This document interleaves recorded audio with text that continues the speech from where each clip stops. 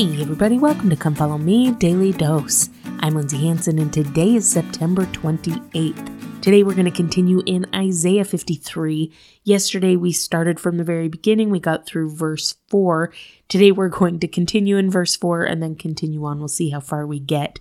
But remember what we talked about yesterday with verse 3, how Christ is a man of sorrows and acquainted with grief. He is someone who is very, very intimately aware of not just grief and pain and affliction in general, but your grief, your pain, your affliction. That was a choice that he made so that he would know exactly what you were experiencing and exactly how to help and heal you. But I think it's so interesting that it says that we hid, as it were, our faces from him. My friends, in what way do we sometimes do that? In what way do we hide our face from the Lord who's trying to save us and to reach us? I think that there are lots of different ways that we sometimes do that, whether it's neglecting prayers, whether it's not standing strong or firm in faith in certain places or in certain circumstances. There are ways that we all do this. And so my challenge to you today is to identify one way that maybe we hide our face from him, one way that maybe you do at times. We're all guilty of this at some time or another. But if we can identify those things, then we can begin to fix it. And we can begin to stand boldly and nobly with Christ. Now again, in verse 4 it says, "Surely he hath borne our griefs and carried our sorrows. Yet we did esteem him stricken, smitten of God, and afflicted." Now this is such an interesting verse because it says, he bore our griefs. He carried our sorrows. It's not saying he bore his own griefs. He carried his own sorrows. He bore our grief. He carried our sorrow. He held onto a weight that didn't even belong to him. And look at what it says next. It says, "Yet we did esteem him stricken, smitten of God, and afflicted." Now, remember what we've talked about multiple times here in the Old Testament, how it was a thought process of the time that if you're going through something difficult or if you experience some sort of trial, that trial came because of something that you did wrong, or maybe that your family did wrong. Remember, we experienced that in Job. We're going to see it again in the New Testament when Christ and his disciples see a blind man, and one of the disciples asked Christ, "Who did sin? Was it this man or was his parents that he should be born blind?"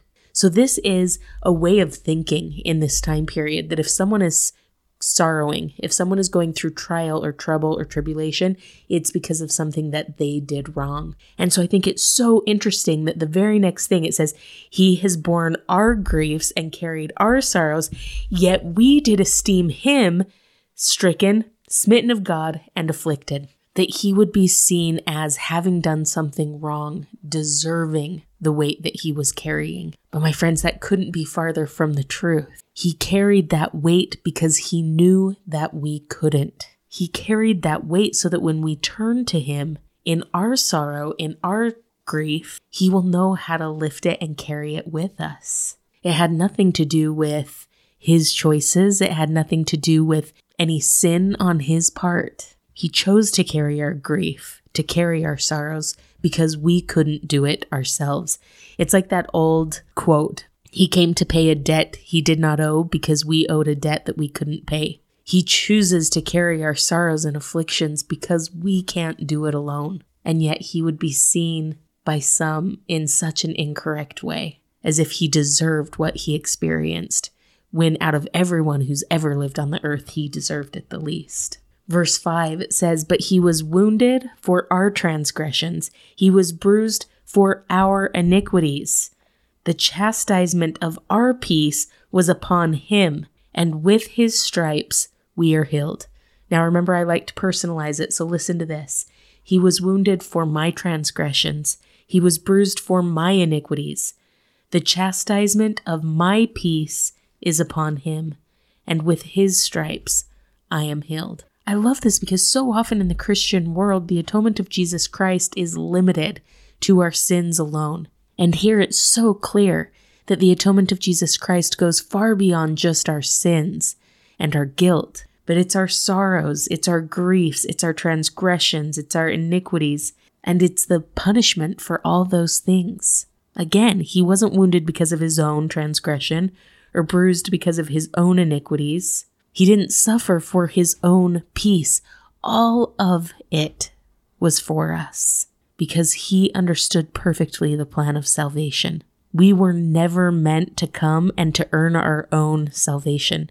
We were never meant to come and live a perfect, sinless life. That was for him alone. I think it's so beautiful that the entire plan of salvation hinges around vicarious sacrifice. You and I obtain salvation. We obtain exaltation, not because we've earned it, not because we deserve it, but because a vicarious sacrifice was made for you and I. And the beautiful second part of that plan of God is that those who have died without ever hearing of Christ can be saved not only through the Savior's vicarious sacrifice, but through our vicarious work for them. All that he did, all that he suffered, all that he experienced, it wasn't for his own benefit. It was so that he could bless us. And I love the end part of that where it says the chastisement of our peace was upon him. He suffered the punishment for all that we went through. He suffered the consequences of our stupidity, of our bad choices, of our mistakes, of our weaknesses. He suffered all of that so that we could experience peace. And yet so often we kick against the peace that he offers. So often we want to continue suffering for our mistakes, replaying guilt for things that are paid for and done. The chastisement, the punishment, the consequence of our actions, he took upon himself so that you and I could accept what he did and experience peace. The culmination of everything that he experienced, all our sorrows, our sins, our grief, our pain, our sicknesses, our transgressions, our weaknesses, the culmination of everything that he suffered, everything that he experienced so that we could have peace is what Elder Maxwell used to call the awful arithmetic of the atonement of Jesus Christ. All of that added up on the Savior so that we could have a zero balance. He took it all upon himself so that we could experience peace and so that we could experience what it talks about next. It says, the chastisement of our peace was upon him, and with his stripes we are healed. By stripes, it's talking about, if you'll remember the story of the atonement and everything that the Savior went through, the lashes that he received, that whipping and the stripes that it left on his back, all that he experienced, all the hardship. It's with those stripes that we are healed. Now notice that it says healed. It doesn't just say forgiven. I think it's so beautiful that it says with his stripes we are healed. We are made whole because of everything that he did, everything that he suffered, everything that he went through. It doesn't just forgive us. It doesn't just take away our sin. It heals the broken parts of us. It heals our souls. And he can heal us because of the price he paid for us. Listen to how Elder Holland put it. The Savior's atonement lifts us not only from the burden of our sins, but also the burden of our disappointments and sorrows, our heartaches and our despair. I promise you, he is not going to turn his back on us now. When he says to the poor in spirit, come unto me, he means he knows the way out and he knows the way up. He knows it because he has walked it. He knows the way because he is the way. My friends, I testify that Jesus Christ is the way, that he suffered it all, experienced it all, so that he could heal us and raise us up.